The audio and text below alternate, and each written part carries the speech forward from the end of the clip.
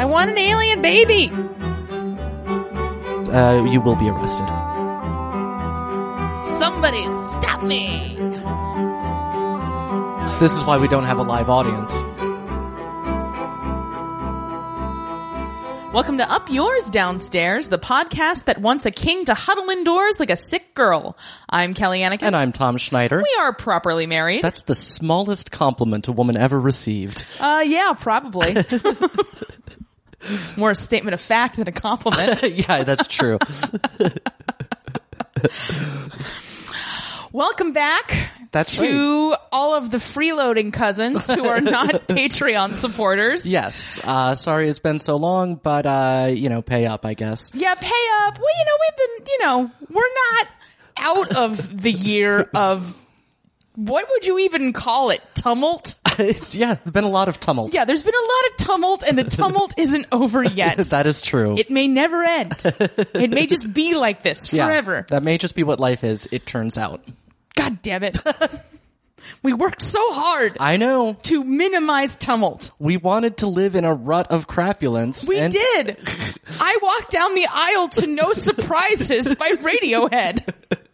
I reflect on that frequently nowadays. And I'm like, boy, anything you try to outrun definitely catches up with you. Yeah, that's a real, Greek prophecy situation there. Yeah. Damn. Anyway, listen, we're fine. We're very happy. We are. We're, damn it, what's that line from Labyrinth? Oh, it's just nothing, tra-la-la, but that doesn't even fit in this aside now. Right. Anyway. Well, here we are. We're fine. Yes. We're doing great. And we're going to talk to you now about Wolf Hall. That's right. Wolf Hall? Wolf Hall. It's hard to say. Sure. But we are doing this. At some point, we're going to figure out what the deal is with Call a Midwife. Right. But it's just like, hoy, where do you even begin with that Gordian knot? Yeah. Because we're behind, period. Yeah. But we would, in our defense, this show does have a character played by the same character as Jenny Lee who has easily 10 to 12 lines. You mean the same actor? Yes. Right. I mean... Same character. Yeah. That's not even true. She does great work in this. She does. She also Everybody does great work as Jenny Lee. Well, right. We just hate Jenny Lee. Yes. That's not, she so didn't that's write part that. of the problem with Call the Midwife is that we frickin' hate Jenny Lee. And there's a lot of it. And it's all very emotional. Right. And we've been, we don't really need that emotion right now at this moment. Yeah. See previous comments in Ray, Year of Tumult. That's right. At any rate, we love Wolf Hall. Yes. Tom, tell them how much you love Wolf Hall. Well, so I plugged in, it's when I watch Amazon Prime, I do it on our Wii. So I was like, I'll watch these episodes to get ready for this podcast. It was already queued up to an episode of Wolf Hall because I watch it all the time. Mine was on my Roku as well, and I said, nay, Roku, I need to start at episode 1. That's right. Because I am not a drunken fool who watches Wolf Hall every week. I am merely a sober fool. That's right. Who watches Wolf Hall at appropriate intervals. Yeah.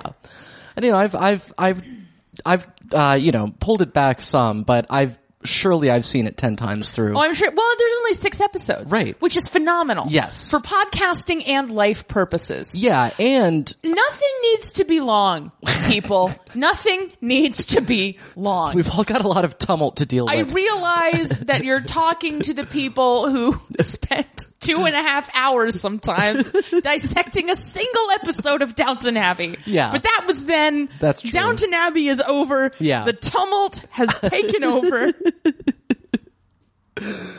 We're all just doing the best that we can. Yeah, and it's also just a remarkable work of adaptation. Oh my God. Look, honestly, this is so stupid that we're even recapping it. Yeah. Because the whole time I was watching it, I was like, this is so good.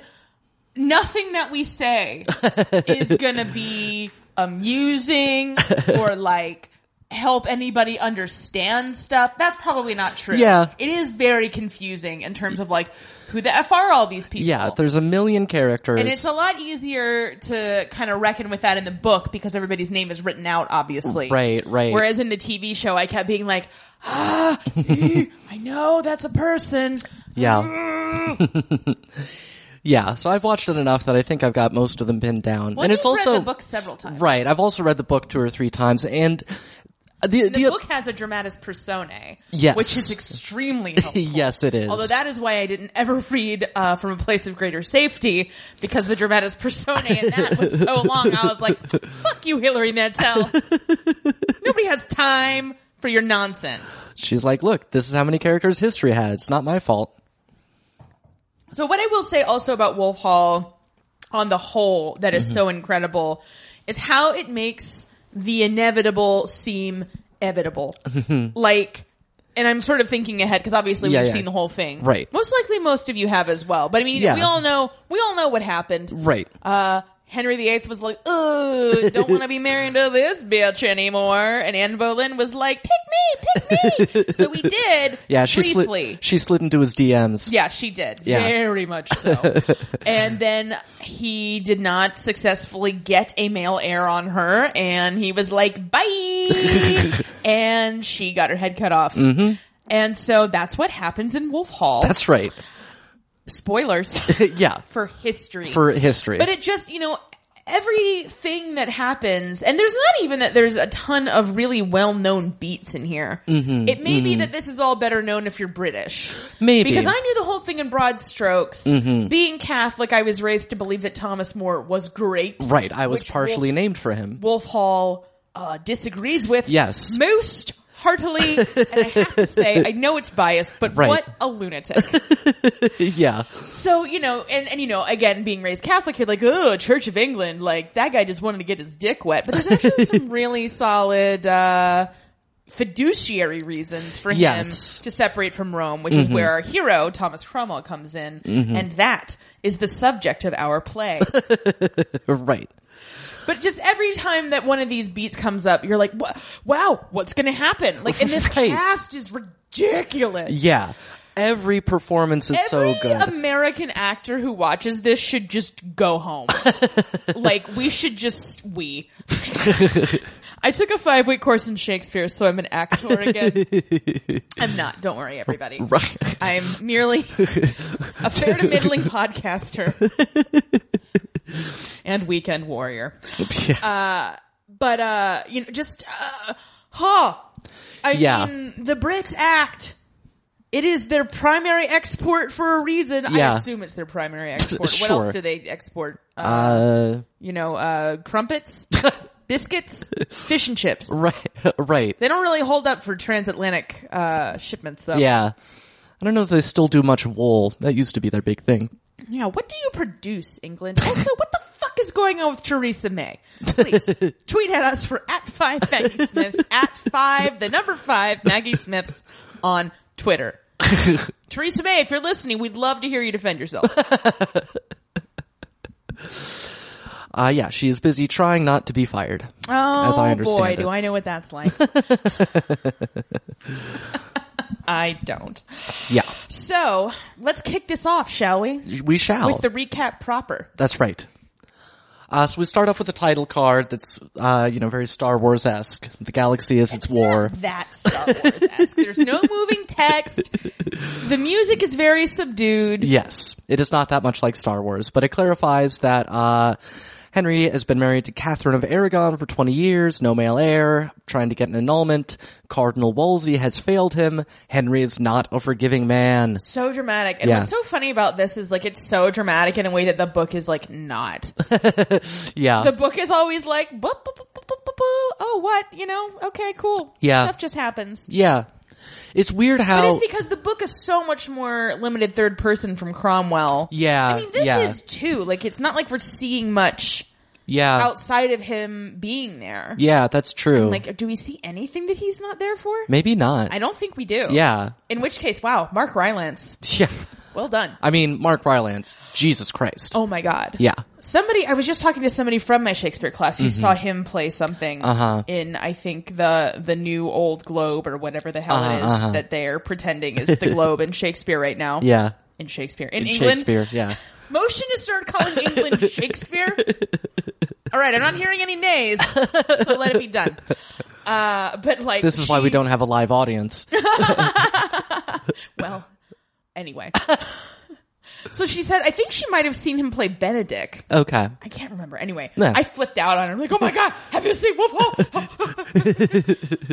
Right. So then after I was revived by the paramedics, I was like, you could listen to my podcast. Yeah. At any rate, it's worth noting, I think, this is Wolsey's only failure. Like, Yes. In literally every other aspect of his duties as Lord Chancellor, he has just been nothing but net. Yeah.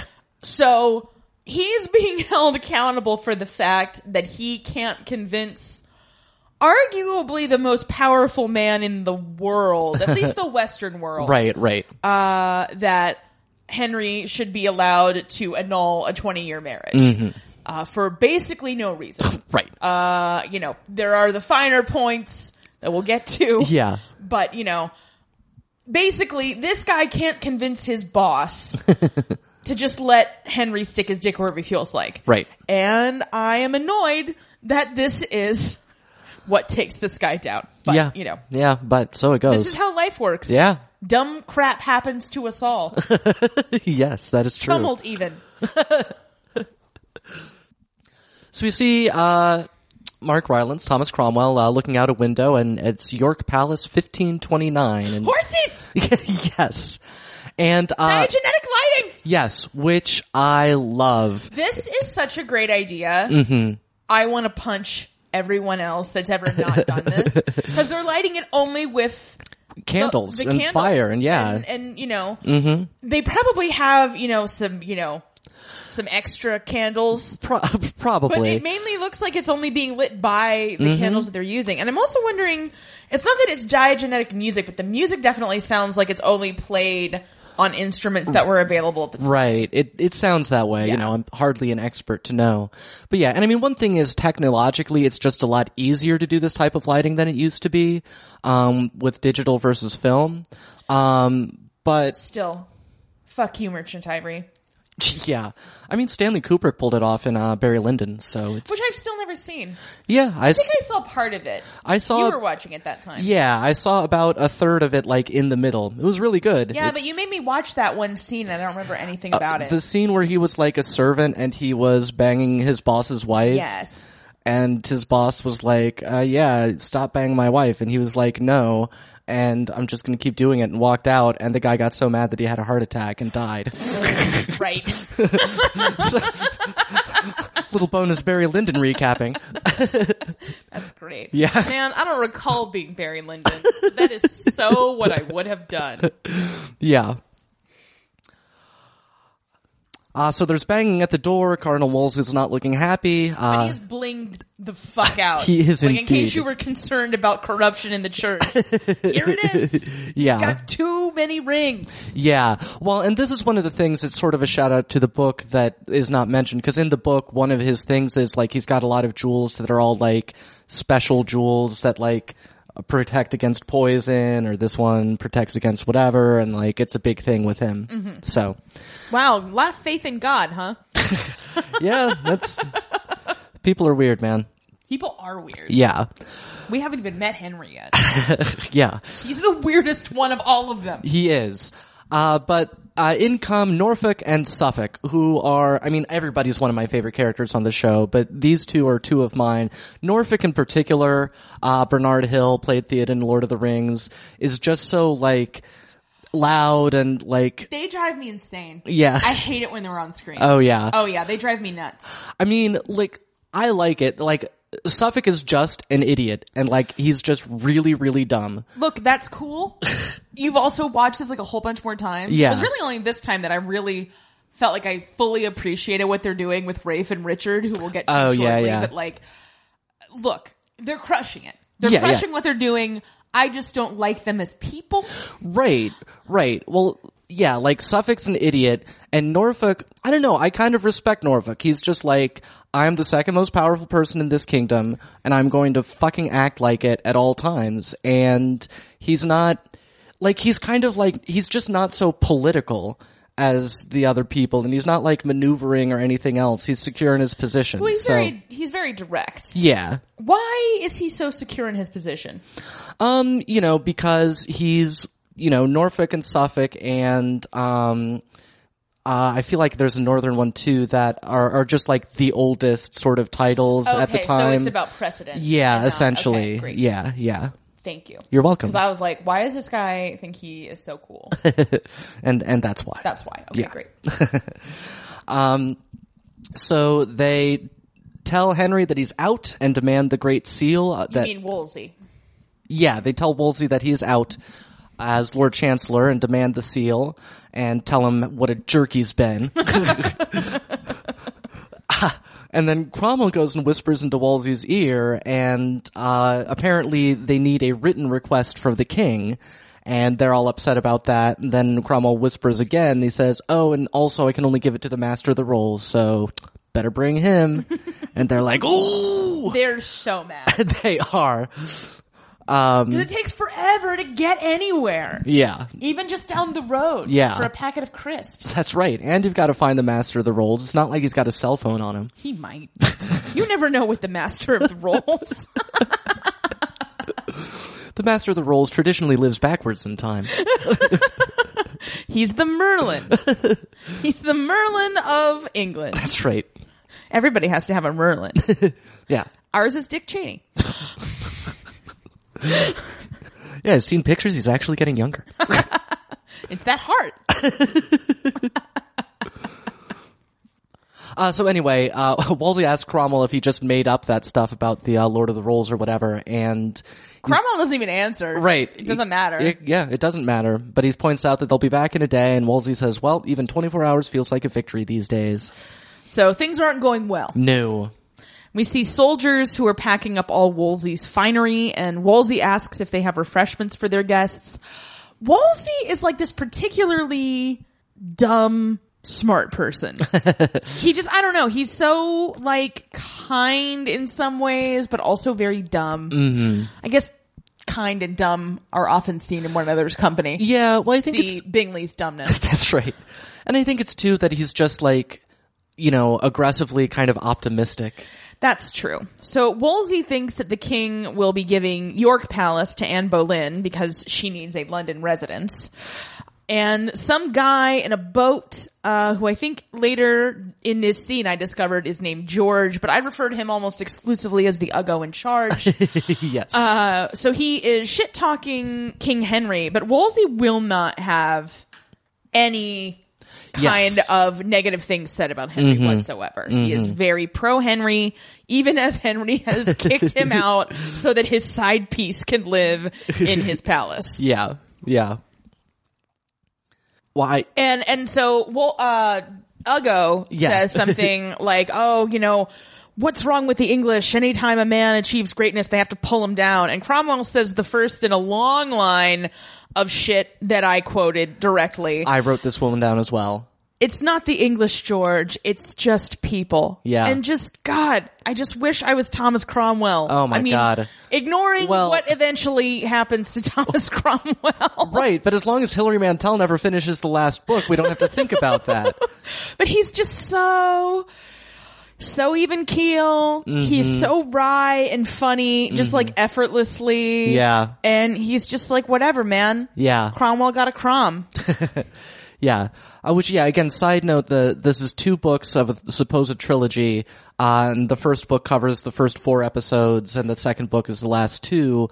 And it's been a while since the second one came out. It has been a while, because I literally texted you today, and I was like, oh, when is season 2 of this coming out? And you're like, she has to finish the book.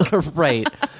And I was thinking, man, it's been a while, and, like a little, George R. R. Martin situation, but then I was thinking, gosh, she planned to write a trilogy. The first 2 books of the trilogy both won the Booker Prize.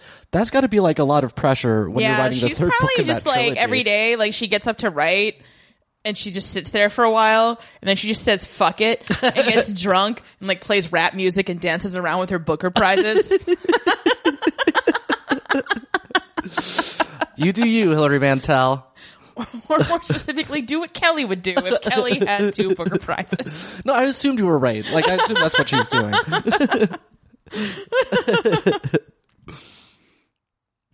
So cut to 8 years earlier. At a masked ball. Ugh, someone invent Cable. Yeah. This is so boring. This is how sophisticated their freaking costumes are. They're wearing masks with like names of virtues on them. Yeah. So we see Anne Boleyn is wearing one that says Deliverance. And I'm just like, Jesus Christ.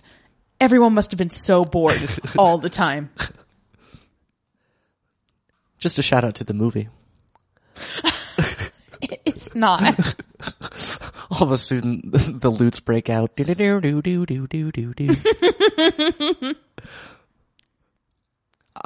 so Wolsey voiceovers that Anne Boleyn has been boning down with Harry Percy, or they've certainly been eye-fucking on the dance floor. We can see that. That wasn't Anne Boleyn. That was Deliverance. Right. When she They're was two totally different people. when Anne Boleyn is specifically supposed to marry into Ireland. Boo.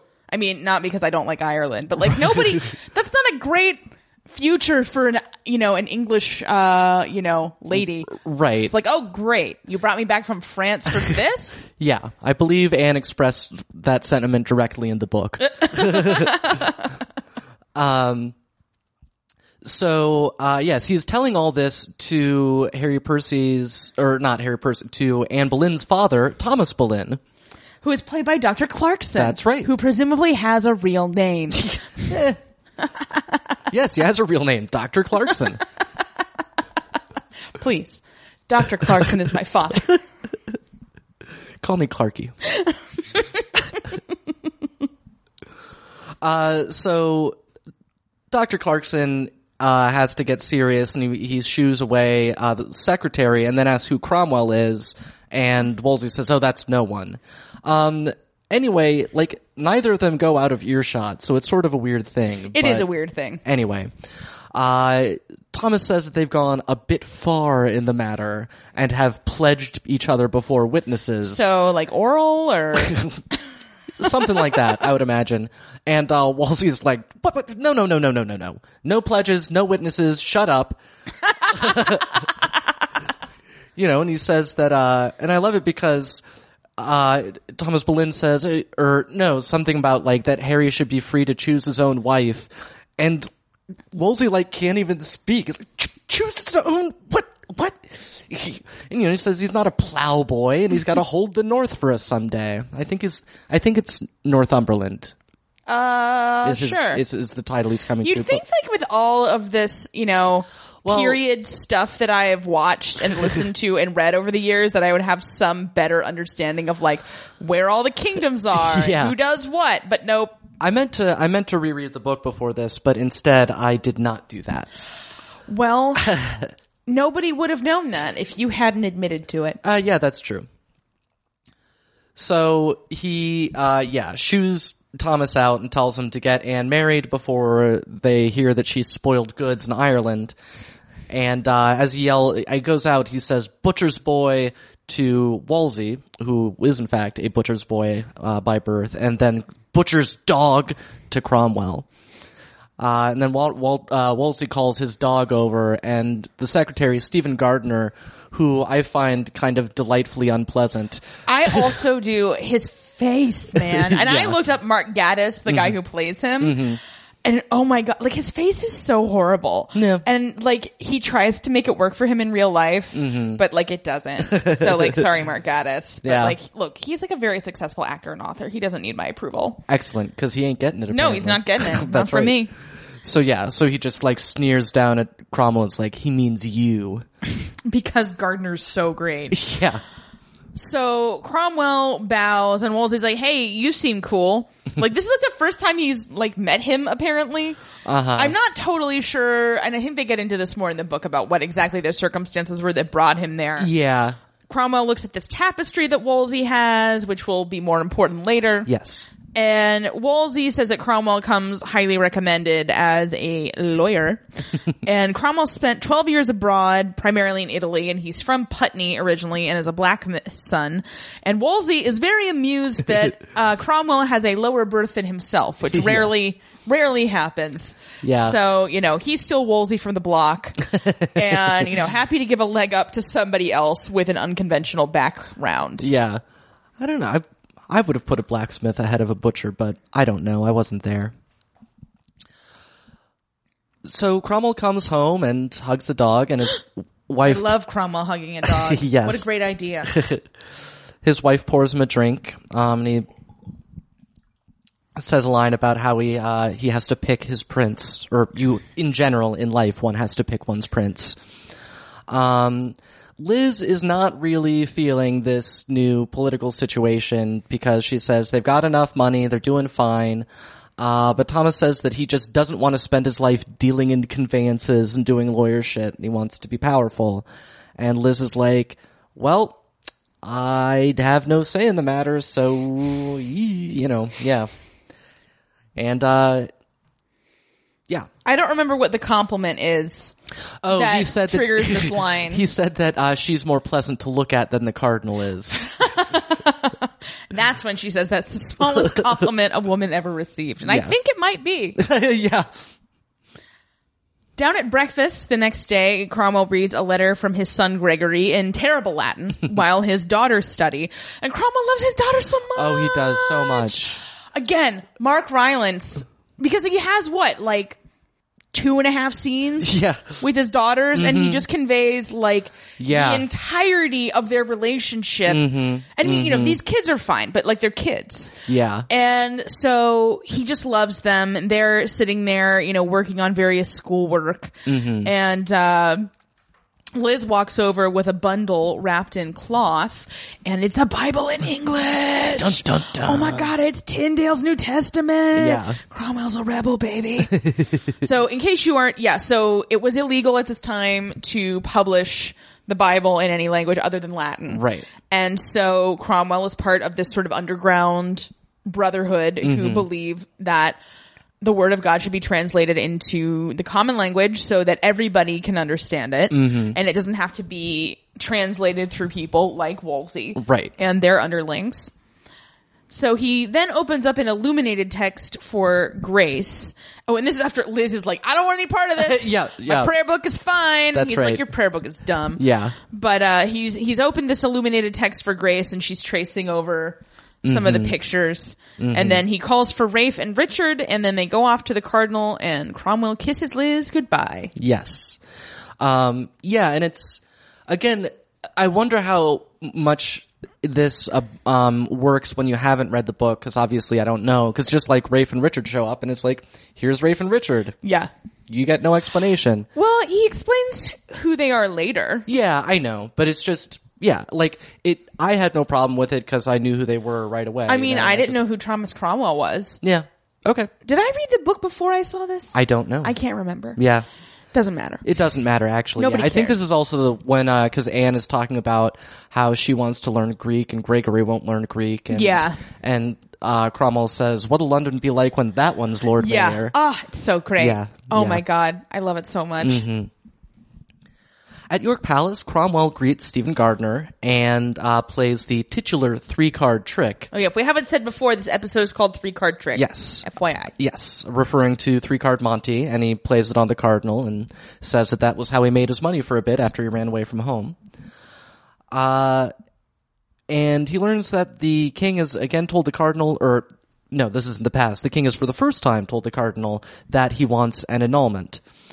Wolsey waxes nostalgic a bit about how beautiful Catherine used to be and gets out that she had been married to Henry's brother, who then died pretty shortly thereafter, and then Henry wanted her and got her. And now wants an annulment, and Catherine blames Wolsey for this. Cromwell notes that Catherine is a fighter and that she has led an army, I believe, if I recall. And And Wolsey's like, well, I guess you better teach me that trick in case we went up back on the streets. Yeah, which is this thing, because, that's the thing about Cromwell and why his wife was so concerned, was back on the streets is no longer a choice after a certain point. Right now, if he loses everything, he could go back on the streets and try to start over.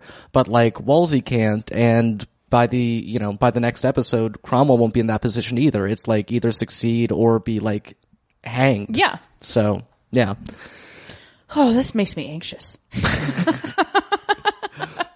I imagine it makes them fairly anxious as well. At least I have cable. Wolsey's retinue arrives at Escher Palace. So we're back in the present, 1529. Yeah. Versus 1521. Correct. Escher Palace is his residence in exile, and Cromwell gets the household to get the cardinal in bed and warm. And Wolsey's talking about, he can't handle the cold, and like, it just must suck to be old in this time. Yeah. Like, there's nowhere to get comfortable. Yeah, yeah. There's apparently no good spices. He's asked for saffron and nutmeg, and there ain't any. Yeah. The cardinal gets into bed, and he names everyone who he's praying for. And he says that when he gets to Thomas Cromwell, God says to give it up. But Wolsey blesses Cromwell anyway, and his health is clearly not good here. Yeah. We can see, and it's hard to tell if it was this journey or if it was declining before, but he doesn't look great. Yeah. Yeah. So he says that Norfolk, Suffolk, and Boleyn have been waiting for him, and Wolsey says Cromwell should leave him like Gardner. So Gardner has already split. Yes. As soon as he saw which way the wind was blowing, he was like, bye! Yeah, he says, you should leave me, Gardner did, and he says, Gardner would. Because Gardner sucks. That's right. And Cromwell sends a lute player named Mark up to play. A surprisingly relevant lute player named Mark.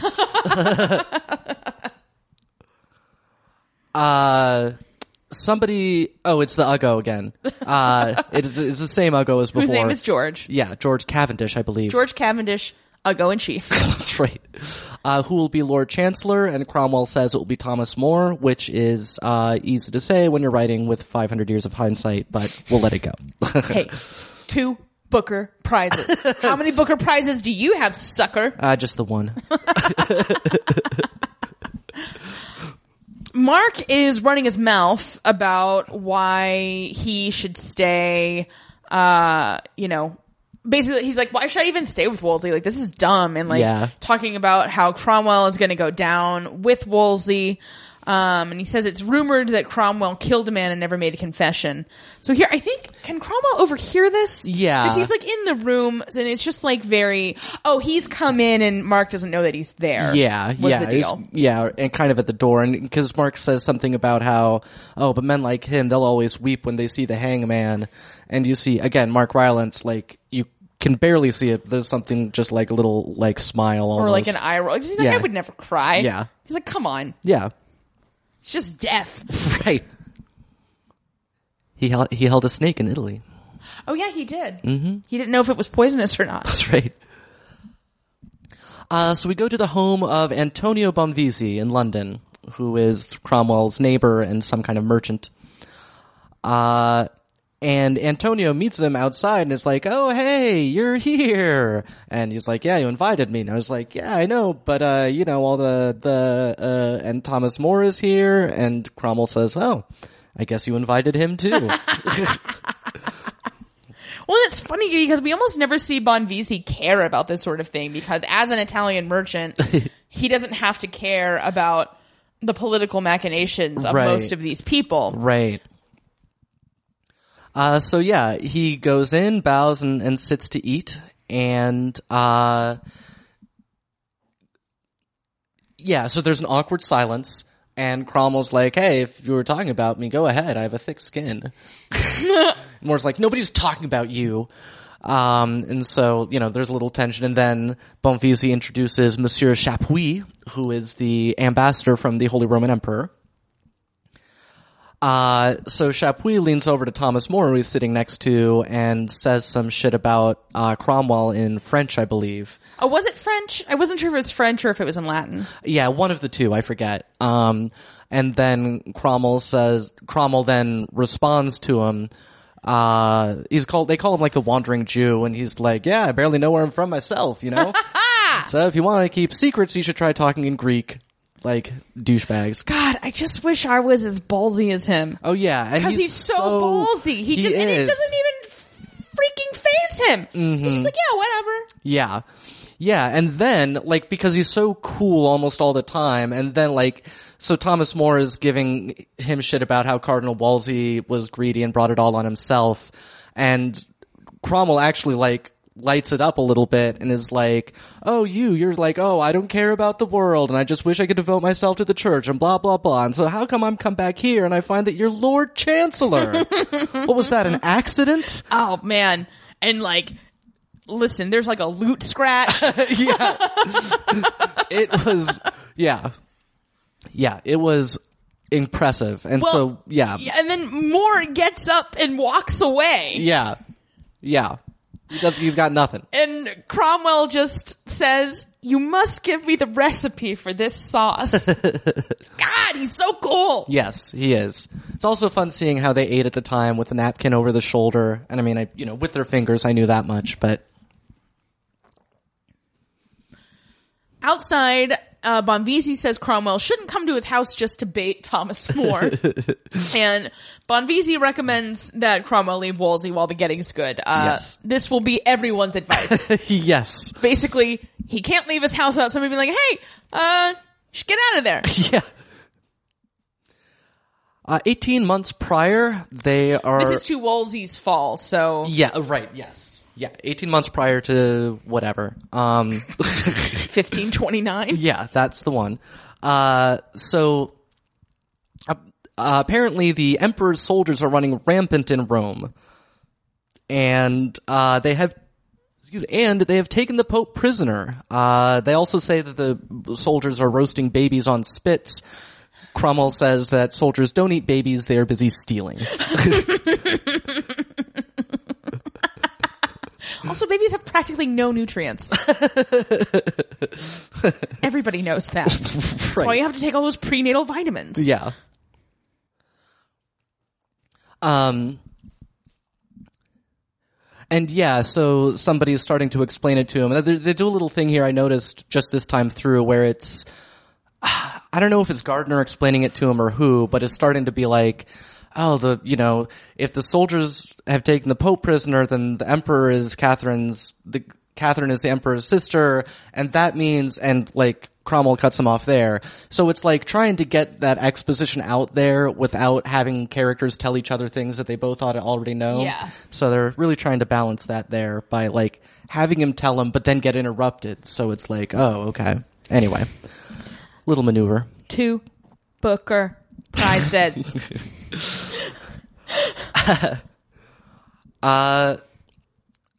Wolsey has a platter full of cherries on his desk, and it's like, huh, how did I manage that, I wonder? What an asshole. Yeah. He only got them because they match all of his stuff. That's right. But he sees an opportunity that with the Pope a prisoner, it is now up to him to keep Christendom together, and that he will go to France and call all the cardinals together and handle the Pope's affairs, which just might happen to include declaring Henry a bachelor. So that's his plan. He also, Cromwell says that the rumor mill mentions that the king has moved on from Mary Boleyn to her flat-chested sister. This is, like, all the flat-chested Anne Boleyn jokes are solid gold. I love them so much. Yeah. And she is really flat-chested in Well, this. that's true. I know. I'm like, why bother? Yeah. But yeah, Wolsey literally bursts out laughing. Yeah. And he's like, oh, well, we'll be done with that in a few months. But he should perhaps be a little concerned because Anne Boleyn did swear revenge on him when he put an end to the Harry Percy business. Right. But I'm sure that his pride is well-founded and he's very secure. She's just a woman. Of course. Yeah. A flat-chested one at that. That's right. Cromwell sees Liz sewing shirts in the same style that Queen Catherine sews for King Henry. Mm-hmm. And Cromwell's sister came by to see if he'll go visit his father in Putney. And he seems quite uninterested. Yeah, and, Liz is saying, oh, it's been a long time. He's never met the children. And Cromwell says, let's keep it that way. Yeah. And then Grace comes in with her Christmas angel wings on, which are gorgeous. Yeah. It must have cost a fortune. Yeah. Because it's all peacock feathers. Mm-hmm. And she is there, and Cromwell's like, hey, stay away from the fire in that. Mm-hmm. Okay? And he tells her, these are only for Christmas. Like, what what do you, get out of here, you knucklehead. Yeah. So she goes and, Liz continues to encourage him to see his father. And he's like, nah, it's a toxic relation. Gonna let it go. Yeah, I put a boundary around that. Cromwell tucks Anne in, and she asks if she may choose who she wants to marry, which, of course, is coming up a lot in this episode. And he says yes, within reason, and so she chooses Rafe. Which, great choice. Yeah. I also choose Rafe. Out of everybody in this show, he is definitely the person I would choose. I don't know, man. He's so, otherworldly looking. Yeah, dude. I mean, an that's alien baby. That's fine. He's Jojen Reed, in case you all were curious. But yeah, he definitely looks like a forest child. Oh yeah. Even in this non-fantasy setting. Although I will say Richard Cromwell looks pretty attractive for some reason that I don't understand. Okay. More so in this time through than the previous time. Yeah. He seems attainable. Yeah. Yeah. He doesn't seem like he'll cast a spell on you. But I want him to. I understand. I want a spell. Yeah. And she's concerned that Rafe is her cousin, but Cromwell explains that no, Rafe is his ward and not a blood relation, and that she can choose Rafe if he'll wait for her. Back in bed, Liz is like, Rafe? And Cromwell's like, well, she could do worse. I'm kind of with Liz on this. It's he's just this guy. Yeah. She's just never met anyone else. Yeah. And then there's a knock on the door, and Cromwell goes, and Grace is there, and she goes, I'm too warm, which is such a great, stupid kid thing to say. Yeah. 'Cause what are you talking about? You're too warm. Although, it might be the sickness coming on. It might be. I thought about that more, That's true. watching for different signs. I hadn't thought about that, yeah. Yeah, so she says, she goes to bed, and he asks if she's going to wear the wings all night, and she says, just until I say my prayers. She's really cute. She is.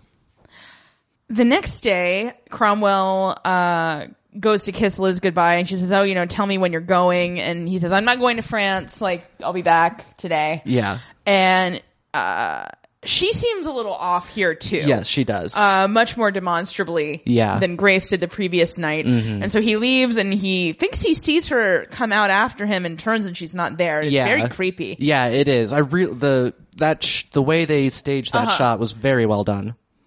So he's like, okay, whatever. So he arrives somewhere and tells a Francis at the door that if anybody asks, he's not there. Yeah. And he's with a group of Tyndale fanboys. And, one of them is talking about how he's drunk on the word of God. And I'm like, Cable! Invent it! Yeah. Yeah. No, this guy, he's, among... Cromwell supports the Reformation because of various practical reasons, and he doesn't like the established, the Catholic Church. This guy is one of the true, believers. Yeah. He's...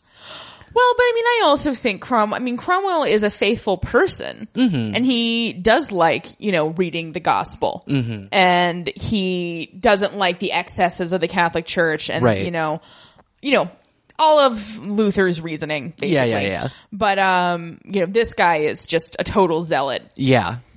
Yeah, and he says he met Tyndale in Germany, and Cromwell's like, damn it!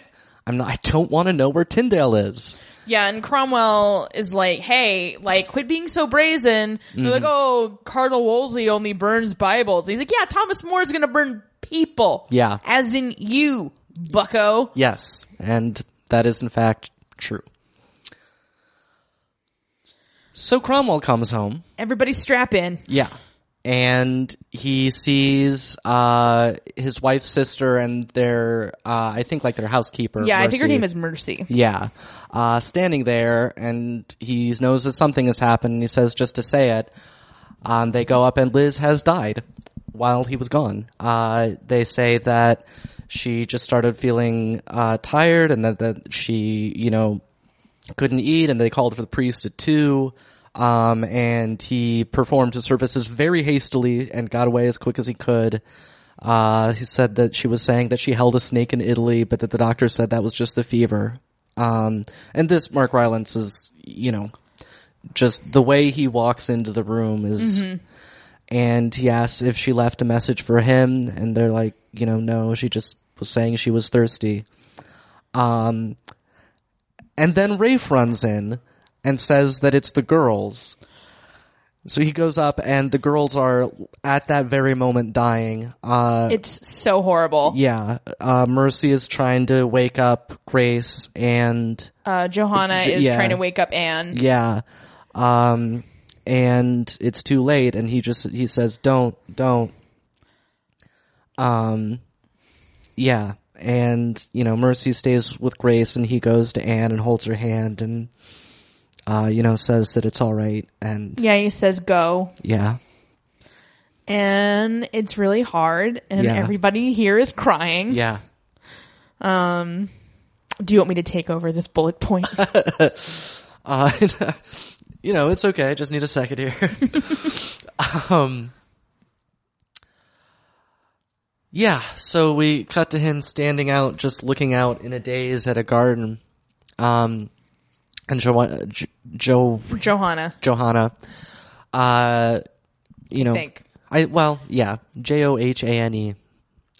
He says that everyone had said that the sweating sickness was back and that he should have sent them to the country. But Johanna says that, they wouldn't have gone, that Anne cried every time he was away, which was news to Cromwell. And Joanna says that she and her husband can stay with them and take care of the household. Cromwell says that Anne wanted to learn Greek, and then Joanna loses it, and she starts crying on Cromwell's shoulder. Cromwell is not crying at this or any time. He cries once in the second episode. Okay. Yeah, and he flashes back to Grace, tracing the illuminated text with her finger. So yeah, that was intense. And I believe... I think I saw the show first. Yeah. Because I remember being completely blindsided by that. Yeah. And I just couldn't believe it. Yeah. And I if I'm remembering correctly, I think in the book they don't die at the same time, that his wife dies one year and his daughter's the next. I think you're right. Yeah. But I mean, certainly Anne's death and Liz's death blew me away in the book for sure. Yeah. So that's real sad. Yeah, it is. And back with Wolsey, he says that his trip to France wasn't particularly successful, and he suggests a legatine court in exile in England for the Pope. And Cromwell is just sort of slow to answer, and instead of answering his question, just says that his wife and daughters died while the cardinal was in France. Mm-hmm. And Wolsey is very upset, and he says, "Whom the Lord loveth." He doesn't finish it, but it's "the Lord taketh away," which is so stupid. Yeah. Fuck you, the Lord. Well, and there's this moment between them where at least I read it as Cromwell acknowledges the sympathy. Wolsey acknowledges that it's not a helpful thing to say. Yeah. Yeah. Cromwell approaches a smithy and looks at an old man, and then flashes back to an extremely brutal beating. This is the most brutal beating I think I've ever seen inflicted on a child in TV and film. Yeah. It is just unsparing. Yeah.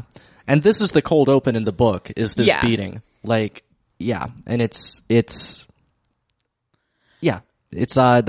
that shouldn't be allowed to happen. No. I'm against it.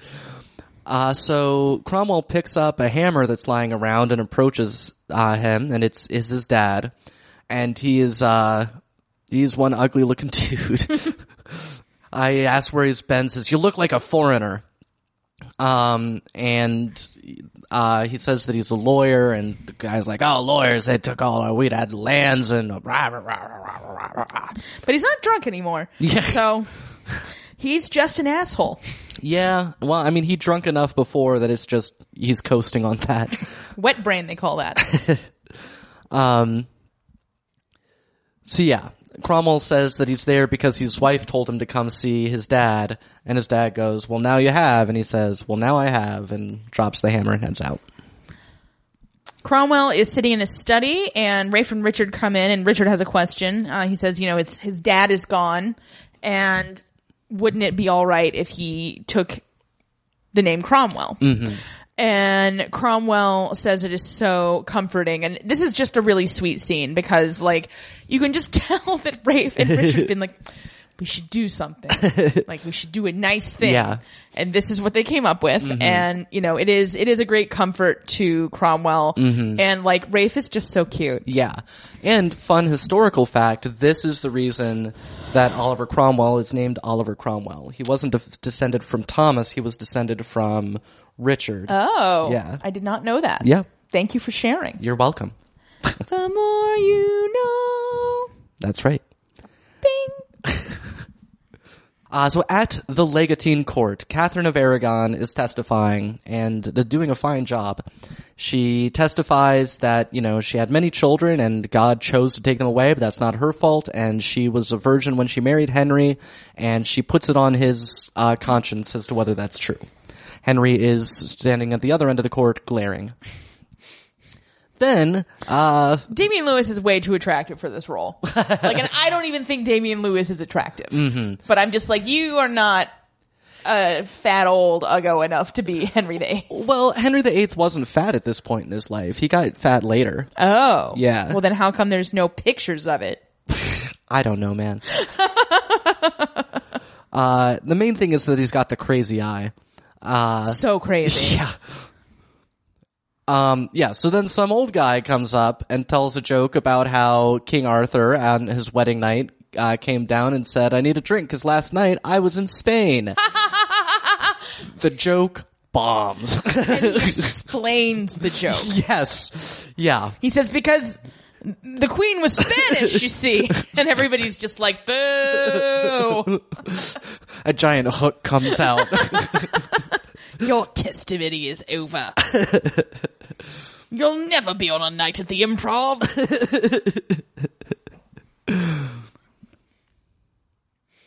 Cromwell is in a corridor and he's toying with a spider web because, you know, he's Cromwell. That's right. And Rafe says he believes Catherine. He's like, come on. Like, anybody who was 15 would, like, come out and boast and say that he had sex, whether he did or not. Yeah. And Cromwell says that the correct course is to believe no one. And Gardner arrives. Oh boy. Goody goody.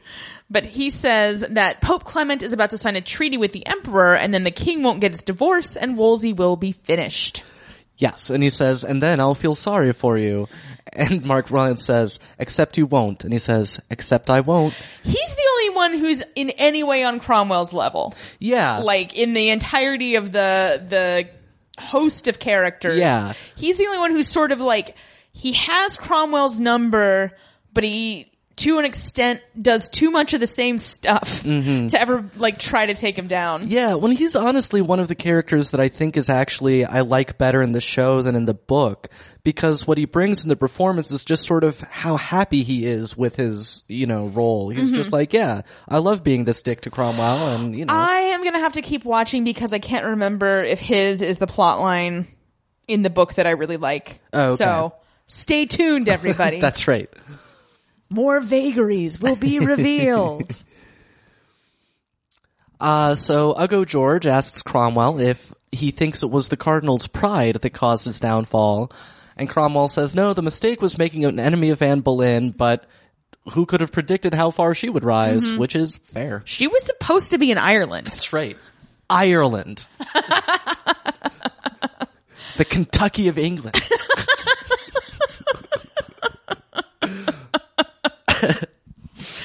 Cromwell enters York Palace, which is now Anne Boleyn's residence, and Mark is there. And Cromwell greets him and, you know, tries to make small talk and says, oh, it must be strange to be back with a world so altered. And Mark is like, fuck you. I don't miss the Cardinal. And Cromwell's like, oh, well, we talk about you all the time. So a tiny dog runs at Cromwell, and we don't see her yet, but Anne Boleyn says, Percoy, don't let him out. And Cromwell bows, and Anne speaks French, and she pronounces his name Cromwell, which is great. Yes. She never stops doing this. Yes, indeed. It's phenomenal. Finally we get Claire Foy. Oh, she's so... Oh, but Claire Foy behind a mask wasn't enough for you? All right, fair enough. In all her flat-chested glory? That was her? What? But the mask. Somebody stop me. Cromwell bows. We already did that. Yes. Cromwell hands her his inventories, presumably of all the household goods that remained when Wolsey got the heave-ho. And Anne Boleyn looks way smug, and she turns around, but he asks if she's seen any progress for her cause since she put Wolsey down. And everybody is like, whoa. A blonde on the floor smiles at him as Anne whirls around and says that he can make his case for Wolsey, and he like kind of tries. Doesn't really work out, and then Anne launches into her whole spiel. Yeah. And she's like, I want to be the queen. This is going to happen. Wolsey couldn't make it happen. He's weak and dumb. The Pope sucks. And then somebody else is like, and she's not getting any younger. Yeah. Yeah, well, because she says he can have 5 minutes, and he says, otherwise I can see you're very busy. Yeah. Which is nice, but she, snaps right back. Is like, what would you know about how I spend my time? He was like, all right, good response. You didn't just leave the room like Thomas More. So anyway, she's not impressed with him because the cardinal hasn't delivered the annulment. And she dismisses him, and then the floor blonde runs after him, and it's Mary Boleyn. Yes. Who asks him to come again because she likes him. But she tells him that the king hasn't banged Anne yet. She just lets him kiss her breasts. Yeah. And then Jane Seymour comes out. The secondary floor blonde. Yes. She comes out and says Anne wants Mary. And Mary Boleyn had been Henry's mistress before. Yes. If you recall. So. Yeah. She knows what's going on. That's right. So outside, Cromwell tells Rafe and Richard that he needs a seat in Parliament again, because if he's not there to speak for the Cardinal, they'll kill him. A different Uggo warms himself by a fire. It's Norfolk. Oh, that's Norfolk? Yeah. I never recognize him when he's not with Suffolk. Oh, yeah. Although, I think it does, yeah, okay, I did figure it out eventually. Okay, yes. Yeah. C note, Norfolk is this Uggo. So he says, okay, fine, you've got a seat in Parliament, and he's so frustrated with Cromwell, he just says, Cromwell, why are you such a person?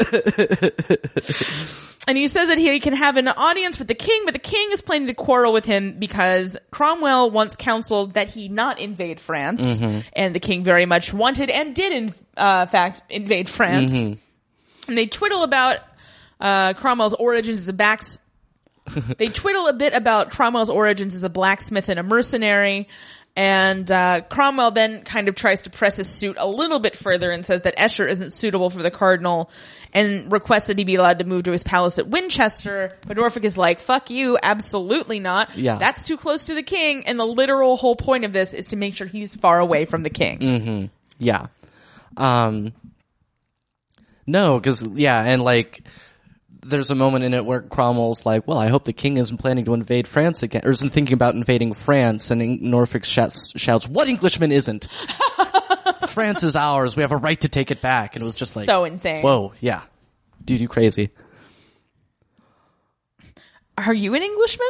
Are you thinking of invading France? If so, we want to hear your story. Yes, you will be arrested. Cromwell looks in at Parliament and is getting all cleaned up for parliamenting, I suppose. Not in a garden. King Henry is picking a flower. It's the first time we've seen this guy. Yeah. And Cromwell is summoned and bows to the king, who asks after Wolsey. And you really do have to hand it to Damian Lewis for this performance as well, because particularly in the first couple of episodes, he has to play... he's had to ditch Wolsey both to maintain this relationship that he has with Anne Boleyn and to attempt to get this annulment that he wants. Right. But he loves Wolsey. He does. Wolsey's like his favorite guy. Yeah. Yeah. And he can't even hang out with him and play Matchbox cars anymore. Yeah, it's true. Bums him out. And the king just says that he can't see Wolsey. He just can't.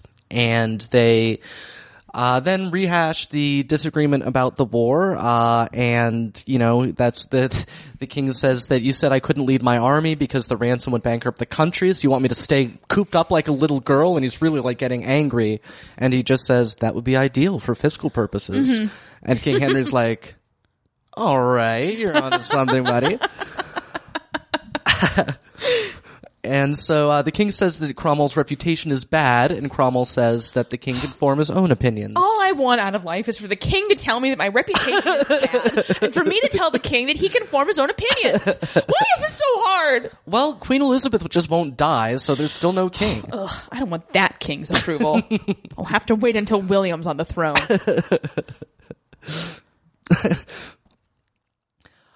So Cromwell leaves this encounter and goes back to, I think it's his house, where a servant is asking if he should paint over the cardinal's coat of arms, and Cromwell says, no, paint it again, paint it brighter. Boom. Yes. End of episode. That's right.